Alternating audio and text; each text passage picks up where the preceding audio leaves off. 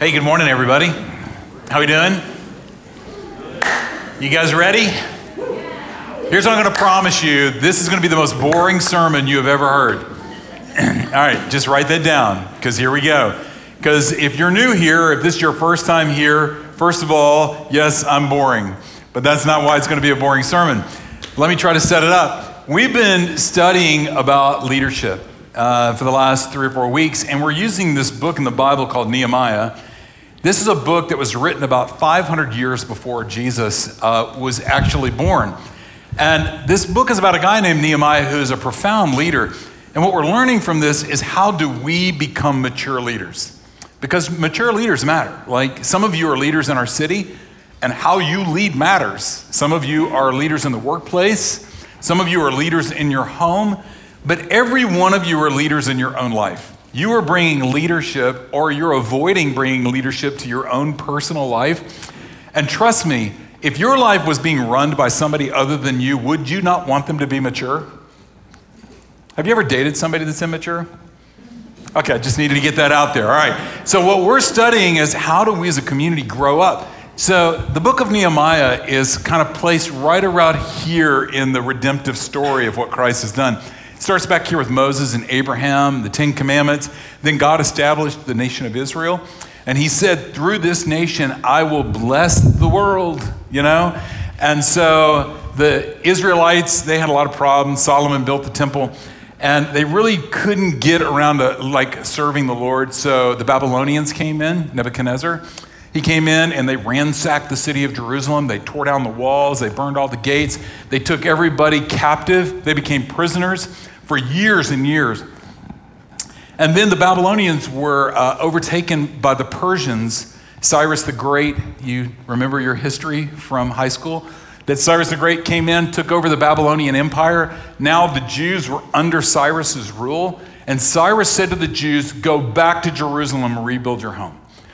So that's where we find Nehemiah, that they're back. The book of Ezra, Esther, Nehemiah, they're all that same section of time. Nehemiah is about right here. And Nehemiah was the cupbearer to the king. And what does that mean? When the king drank wine, before he would sip it, Nehemiah would sip it. In other words, if anybody's trying to poison the king, they're going to poison Nehemiah first. He was the most trusted man in the kingdom. He had the life of the king in his hands. Some would say that cupbearer, yes, he did do that, but he was kind of head of the Persian cabinet. Like, he was a man of influence and power. And when he heard that Jerusalem was in disarray, the walls were torn down, the gates were not up, the enemies were coming against him, he wept. The king saw it. The king said, why don't you go back and rebuild the city? Y'all remember this? Are you with me? Any questions so far? Okay, so we're in Nehemiah chapter 3, and normally we have a reader. I couldn't do that to you today, all right? Because in this one chapter, there are probably 50 Hebrew names. It's like the nightmare of every reader. It's like, the dream you have in the middle of the night where it's your reader and you're standing in front of everybody naked and you're reading Hebrew names. That's what this would be. I'm not even going to do it to me, all right? So I decided what we're going to do is we're going to listen to a recording of a professional reading this passage of Scripture. Are you with me? Okay? Come on, guys, let's lighten up. We are the church. We didn't go to church, all right? So no expectations, all right? So why don't we begin? This is Nehemiah chapter 3, verse 1. Notice the names, please. Chapter 3. Eliashib, the high priest, and his fellow priests went to work and rebuilt the sheep gate. They dedicated it and set its doors in place, building as far as the Tower of the 100, which they dedicated, and as far as the Tower of Hananel. The men of Jericho built the adjoining section, and Zakur, son of Imri, built next to them. The fish gate was rebuilt by the sons of Hassenaah. They laid its beams and put its doors and bolts and bars in place. Meremoth, son of Uriah, the son of Hakkoz, repaired the next section. Next to him, Meshullam, son of Berechiah, the son of Meshezabel, made repairs, and next to him, Zadok, son of Baanah, also made repairs. The next section was repaired by the men of Tekoa, but their nobles would not put their shoulders to the work under their supervisor. Okay, we got to stop, all right? Because I got to confess to you, this is the most boring chapter in the entire Bible. I know, it's Holy Scripture, and we honor it and everything, but the rest of the chapter is just like that, So-and-so rebuilt this section of the wall, so-and-so rebuilt this gate, so-and-so rebuilt this section of the wall, so-and-so rebuilt this gate. It is so boring. So I thought, hey, and if you're a lover of the word, I'm a lover of the world, just don't take this wrong. I think we need to speed it up a little bit because we all have lunch to get to. So if you don't mind, I've sped it up just a little bit to help us get through the chapter. So let's try that again. The Chesalon gate was repaired by Joiada, son of Paseah, and Meshullam, son of Besodeiah. They laid its beams and put its doors and bolts and bars in place. Next to them, repairs were made by men from Gibeon and Mizpah, Melatiah of Gibeon and Jadon of Moronoth, places under the authority of the governor of Trans-Euphrates. Uzziel, son of Harahiah, one of the goldsmiths, repaired the next section, and Hananiah, one of the perfume makers, made repairs next to that. They restored Jerusalem as far as the broad wall. Raphaiah, son of Hur, ruler of the half district of Jerusalem, repaired the next section. 33 verses. Jedaiah, son of Harumaph, all right, repairs hang in there. And Hattush, son of Hashabaniah, made repairs next to him. Malchijah, son of Harim, and Hashub, son of Pahath Moab, repaired another section, and the Tower of the Ovens. Shalom, son of Harahesh, ruler of the half district of Jerusalem, repaired the next section with the help of his daughters. The valley gate was repaired by Hanun and the residents of Zanoah. They rebuilt it and put its doors and bolts and bars in place. They also repaired 500 yards of the wall as far as the dung gate. The dung gate was repaired by Malchijah, son of Rechab, ruler of the district of Beth Hakerem. He rebuilt it and put its doors and bolts and bars in place. That's a hard the front one to gate was repaired by say. Shalom, son of Kol Hoseh, ruler of the district of Mizpah. He rebuilt it, moving over and putting stones and bars in place. He also repaired the wall of the pool of Siloam by the king's Hey, David, I know that name. Nehemiah, son of Azbuk, ruler of the half district of Beth Zur, made repairs up to a point opposite the tombs of David as far as the artificial pool and house of the heroes. Next to him, repairs were made by the Levites, son of Rechum, son of Bani. Okay, we can stop. Next to him, repairs were made by their countrymen. The Chesalon gate was repaired by Joiada, son of Paseah, and Meshullam, son of Besodeiah. When we planned this, I said, you know what? I got the willpower to let it go all the way to the end. I don't. I'm sorry. And this is the word of God. So let me try to explain what this chapter is saying, all right? And so what I did is I had our team print up for us like a mock-up of the city of Jerusalem at the time. And the city of Jerusalem, as you can tell, what this chapter does, it actually starts at the sheep gate, which is right up here. And are you bored yet? I told you it's gonna be so boring. Snoozer, like he's got an electronic pointer, a laser. All right, hang on. Kind of cool, isn't it? All right. The sheep gate is where the chapter starts, and it actually works its way all the way down south, down here around the dung gate, all the way back north, back up, and it finishes right where it starts. So, like, if we went through the chapter, it says the priest built the sheep gate, which, let's just use our imagination here. Like, how many gates do you think this group of priests had built before? Probably none. I mean, the priests are guys that read a lot of books, They don't build gates, but they built that gate. Then we come down here in verse 2 and we realize that the guys of Jericho built that little section right there. That's exciting, isn't it? Good for you guys from Jericho. And then we come down here and there's the rebuilding of the fish gate. And then Tekoa. This is interesting. Right next to the fish gate, the people of Tekoa rebuilt this section of the wall. And it says, but the nobles didn't help. Like, I was in the Bible. Like, you want to talk about a slight to the nobles. Anyway, and so we keep coming down here in verse 6. We got the old gate that is rebuilt and boring. But here's something that's really exciting that's not so boring. This little section right here was rebuilt by goldsmiths and perfumers. I know. Okay, all right. Pretty exciting, isn't it? Now, what I love about this long section right here is this whole section here, it starts with Jedediah, who repaired this section of the wall right across from his house, which means he lived right there. You taking notes? All right. Spectacular, right? Then we get to the Tower of Ovens, and we realize that we're coming around the corner here, and this Shalem, right in this section right here, it says that he rebuilt this section of the wall, and it says with his daughters. So can we pause just for a minute? And let's just ask a simple question. Where was mom? All right? It was just Shalem and his daughters, and mom's nowhere to be. Okay, I'm trying to make this exciting. I know it's so boring, isn't it? And if we come down here, we also realize that the Zanoah, this is where the people of Sanoah rebuilt this section of the wall. Zanoah was a town about 10 miles away. So what we're seeing is this whole community of people packed up all their work supplies, their picnics, their lunches, their tailgate, and they came, and as a whole community, they rebuilt this big section of the wall. Pretty cool, right? All right. Then down here, the dung gate, the guy, Mizpah is a ruler who rebuilt the dung gate. For all of history, not one word will be lost of Scripture. He will be known as the guy that redid the dung gate. And the dung gate, you know what the dung gate was used for? So in this city were people and animals. And you know what they all create? Dung. And when they create that dung, it gets brought out through the dung gate. Thought you'd want to know that. Pretty exciting, isn't it? All right. Then we go up here and you get the rest of the story. It comes back around up here to the sheep's gate. I mean, it's just hard to read because it just seems so irrelevant to our lives. But there's something here that I just want to point out before we get back into worship. Something that's powerful, because if you have gone with us on a journey and you've started to study and consider that really great leaders, in fact, if you know Christ, when Christ comes into our lives and he says, the old is gone and the new has come, a part of the new that comes with us is an understanding that before the creation of the world, God designed you. And Scripture says he designed you not unintentionally, but he designed you intentionally. And what did he intentionally design you for? A purpose for you to walk in. In fact, as believers, we know that God's given me a general purpose. I know I have a general purpose to follow Christ, but I also have a specific purpose. And that specific purpose I'm uniquely gifted for.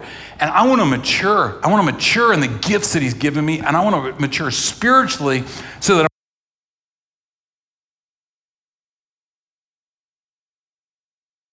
it's going to be hard to do that. And then we talked about prayer and why prayer is so powerfully important. Then we talked about that if you want to discover your will, God's will for your life, it's a combination of our passions, which is a great journey of understanding what you're passionate about, your gifts, and the doors that are open. And then last week, we talked about when that door opens, you better have the 3 R's, because they're going to guide you when you go through that. And here's what I want you to hear today. If you're right here, you're walking through the door of God's will for your life, you've got to know something that's so important for you to know, and the world's not going to tell you. You're going to hear it first right here. And that is this: when you walk through the door and you walk into your call for God's will for your life, most of it is going to be boring.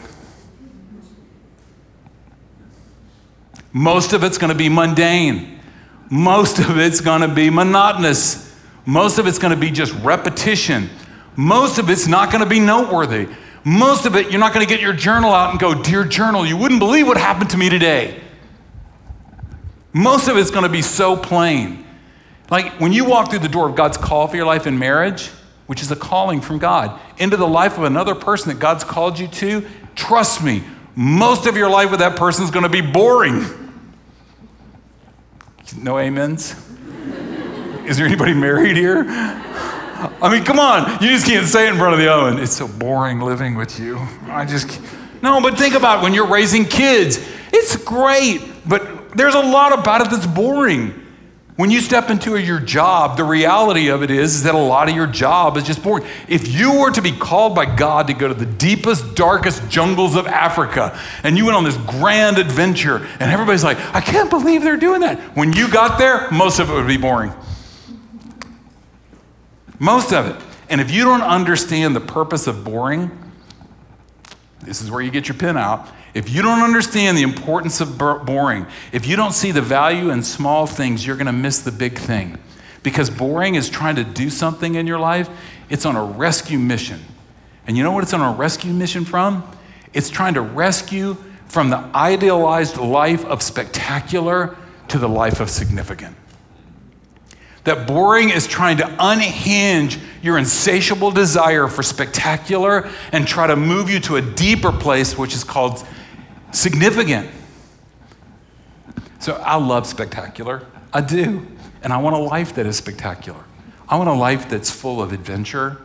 I want a life that's full of romance and sunsets and mountain climbing. I want great adventure. I want success. I want success, success upon success, beyond success. I want achievements. I want things that are awesome.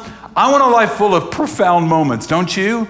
Like those posters in the workplace. This is the only day you have. Live it to its full. Like, I'm going to live it to its full. Every day has to be profound.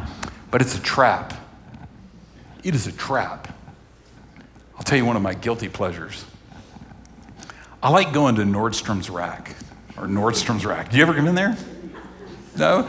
I don't know. When I walk in there, it's like when the doors open, I just feel everything is possible at that moment. Yeah, I don't know. It's just, you're greeted by a display of sunglasses that you'll never wear, but you're thinking, somebody will wear those. That's odd, but yes, anything is possible.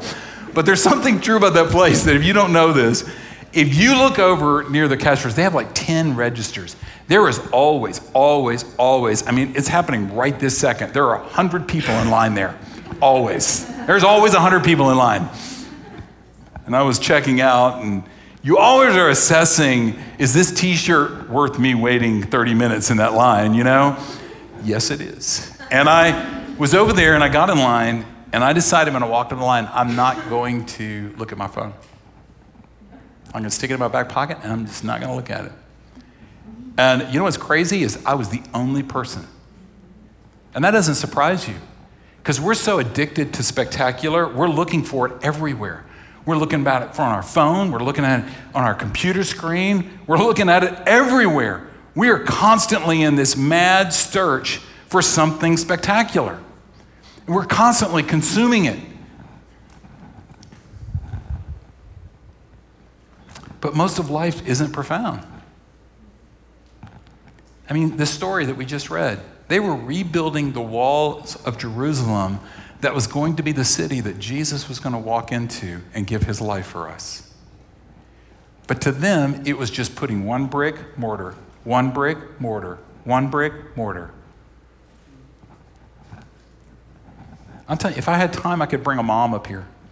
A mom who has already graduated one of their children. And we could say, tell us about the spectacular moments in your child's life.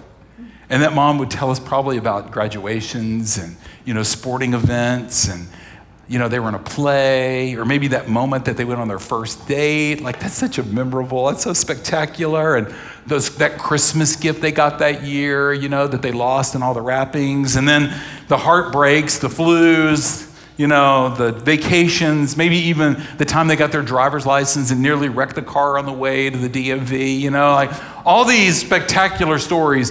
But in those stories, you know what's between them? Is a mama who cleaned a lot of butts. Mama who drove carpool.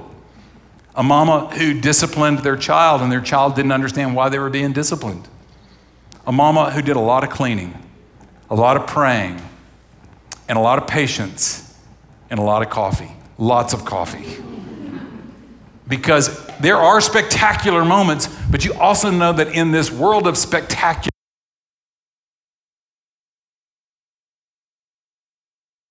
discovered very quickly that nobody had the spiritual gift of chairs. We had to set up, we weren't in this facility that's, air conditioned and it smells nice here. Like, we were in Rocketown down there for like 18 years.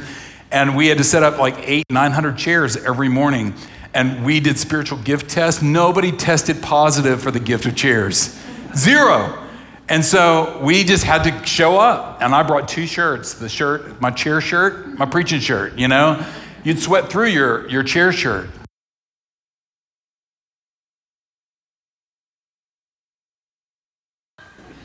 There were several people in the room that were there those days, and they started to smile.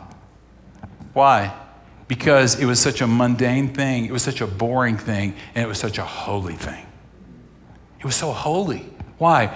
Because Christ is holy, and Christ is in me. And when Christ is in me, he makes me holy. And when he makes me holy, everything I touch becomes a holy work. Everything, even the boring, the mundane. They were holy moments. I can't believe I'm about to do this, but I'm about to quote Jim Carrey. I know. Y'all don't know who Jim Carrey is? All right.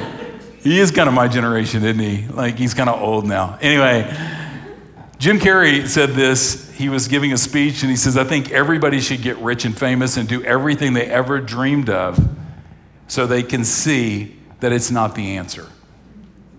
Oh, Jim. So profound. So profound. And as I was reading this, the person writing this article wrote this next story about a teacher of a third grade class who said to her third grade class, I'd like for y'all to come up and write on the board what you would like to be when you grow up. So the kids came up and they were writing on the board, typical stuff. I want to be a police officer. I want to be a firefighter. I want to be a lawyer. I want to be a doctor. And one little boy went up and wrote on the board, happy. And the teacher looked at him and said, I'm sorry, I think you misunderstood the assignment. The little boy looked at the teacher and said, I'm sorry, I think you misunderstood life. There's no third grader that enlightened. It's just, somebody made up that story, but it still speaks to something.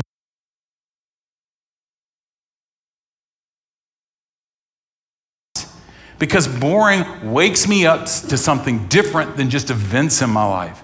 It changes me from being this human doer of spectacular to actually being a human being that can be. Boring awakens me to two things. I'm going to talk about two things, and I'm going to close our time with a boring prayer, all right? Boring, if I embrace boredom, if I embrace the mundane, if I embrace these things as gifts from God, that is God's grace that your whole life's not filled with spectacular. Like, if you would embrace just those quiet moments where there's nothing going on and shut off your deep desire for something spectacular to happen, you may discover two things. One is, you will discover that you have the ability to see, and you have the ability to be seen. So let me hit them real quick. To see. Almost 20 times in this passage it says, and next to him was, and next to her was. This whole chapter is talking about a community of people that shoulder to shoulder started picking up stones and rebuilding the wall. It's a picture of people coming together as one people to build a vision of the future. In fact, when you step back far enough, you go, oh, Nehemiah, you're brilliant. The wall wasn't the project. The process was the project. And what is the process? You are bringing God's people together through something so mundane as building a wall. Because it was priests, it was fathers and daughters, it was neighbors, it was friends, it was whole towns that came together as politicians, it was perfume makers. Come on, it was the goldsmith. They all, on level ground, shoulder to shoulder, began to rebuild the wall and serve a common purpose and a common vision. Brought them together. See, when Nehemiah was bringing them together, he was helping them realize, guys, this is not Jerusalem. You are. This isn't Israel. You are. And you laboring to build a visible representation of a spiritual reality will knit you together more deeply in the spiritual reality. In other words, it gives us grace to see each other, not as just somebody sitting next to me in church, but you are seeing someone that has been forged in the fire of redemption, but God's work in your life through Jesus Christ and has made you a new creation. And now you're a part of a family with them. And let me tell you where that bond is forged. In the boring. It's when you show up for the soccer game, your little kid's soccer game in March, and it's too cold to play soccer, and you're wondering, did nobody look at the weather report? And you're standing there, and standing next to you is your friend who their kid's on your kid's team, and they show up and they got Starbucks, and you're thinking, oh, y'all had time to go get Starbucks, that's great. We stand next to each other every Saturday morning. Could you have not picked me up some? And you're bantering back and forth and you're joking, but you're not. You know what I'm talking about? Because you can do that with this person. That's where it's forged. So mundane. You know where it's forged? It's being on a food chain for somebody that you hardly know, but you heard they had a child and they're having a hard time recovering from the pregnancy. That's where it's forged. That's so boring. You know what's forged? It's forged when you volunteer for Kid Town and you get to know people, their kids' names, and you don't even know their parents. And you know where else it's forged? Is when you volunteered last week and then you volunteer again this week because your friend who was supposed to volunteer can't because their 2-year-old is sick, and they call you on Saturday night and said, would you fill in for me? That's where it's forged.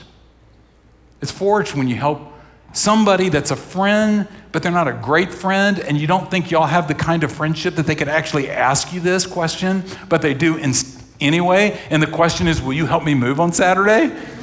And you do it anyway. And you don't even eat the pizza that they bought to try to pay you off for it. You know where it's forged? It's forged in those boring moments. Yesterday when I was coming out of the Y, I was stopped by Josie Gilbert. Do y'all know Josie Gilbert? She's about this tall. And I heard my name, Mr. Randy. And I immediately knew my neighbor's voice. And I turned around and she hugged me and she goes, today, now if you know Josie, she did this. Today, I had my first exercise dance class.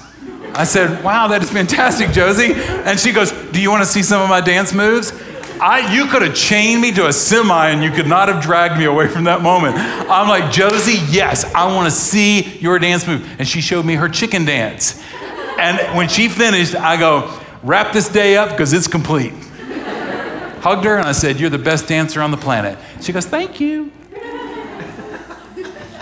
And you know, the only reason you know that happened is because I have this platform and I can tell you about it. Because if I didn't have this platform, you would never hear about it, because it's just another boring moment. It's just another moment where something spectacular isn't happening. And yet it is profoundly significant.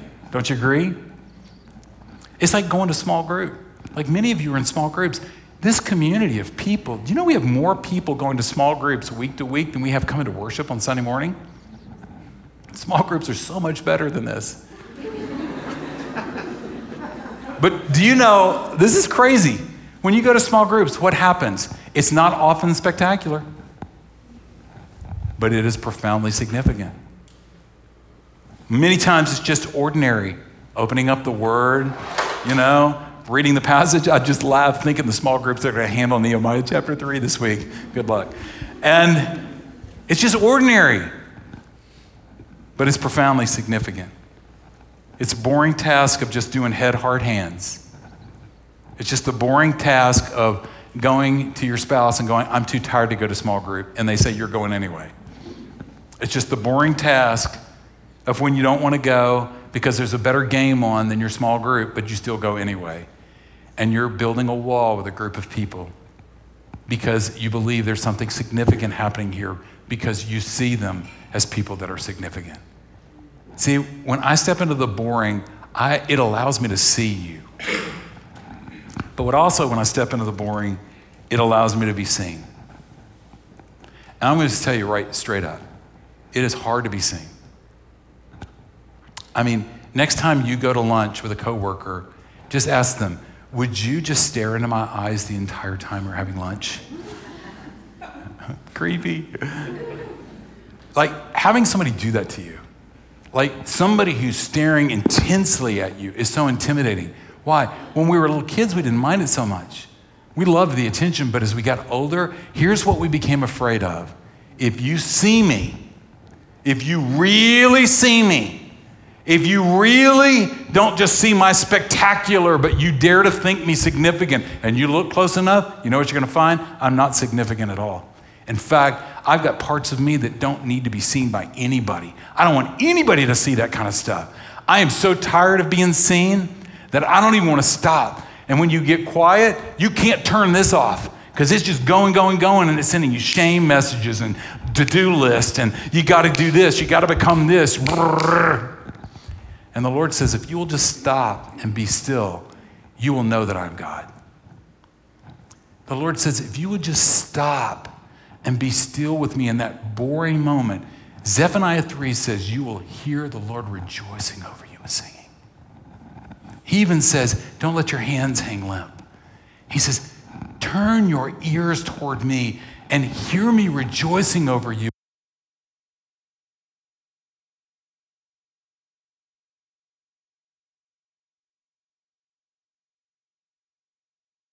captive to the lordship of that. In other words, when I get quiet and the war begins, I'm to take this war and I am taking it in a very boring way to the foot of the cross and say, Jesus, you need to deal with that. And Jesus will say, yeah, I have done with that. Now take my hand and let's go. And you know what he does in that moment? This is so crazy. I'll have to use this illustration again. When my daughter was little and she got a new dress, she'd always want to know where I am in the house. Because she knows what's going to happen when she goes, where's Dad? And she goes running in the living room. Okay, what do you think? And I would say, I would always, I don't know. Could you spin for me? Do a little spin? And she would spin.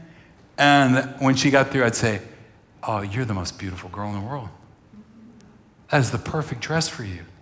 Why? I'm just lavishing just attention and time. I see you. And let me tell you what I see, because you can't see it. I can see it. I can see how wonderfully you were made, how uniquely you're knit together, and how beautifully you shine. What do you think she did when she walked away? Yeah. When I get into that boring moment and I get quiet and I hear the Lord rejoicing over with his singing, that's where the power is. Because, hey, boring people, when I experience that boredom, I don't walk into the world looking for peace. I'm walking into the world as somebody who has peace. I'm not walking into this world looking for somebody to love me and satisfy my hunger for love. I'm walking into this world as somebody who is deeply loved. I'm not walking into this world looking for contentment. I'm walking into this world as somebody who is content. Because what is forged in the quiet, boring road of holding the hand of your Savior always takes significance and brings it into life, and guess what it makes it? Spectacular. Even at the Y, when a little girl wants to show you a chicken dance. So if you're going to be a leader, which all of you are, fight for the boring road so that you can see others and you can also be seen. So Lord, just pray that whatever purpose you had this morning for this time with my friends, this passage of Scripture, thank you. I think it's profoundly significant that there was a whole group of people that didn't find this chapter boring, and it was the people in it. That Nehemiah put names to this story. And I pray, Lord, and thank you that you put our name to your story. That you are telling a story and you are writing our name on the palm of your hand. And you are rejoicing over us so that we can have the courage to see others and rejoice with them. Thank you, Lord, for this boring sermon, this boring service, this boring place of profound significance that would set us free from our addiction to spectacular. In Christ's name, amen.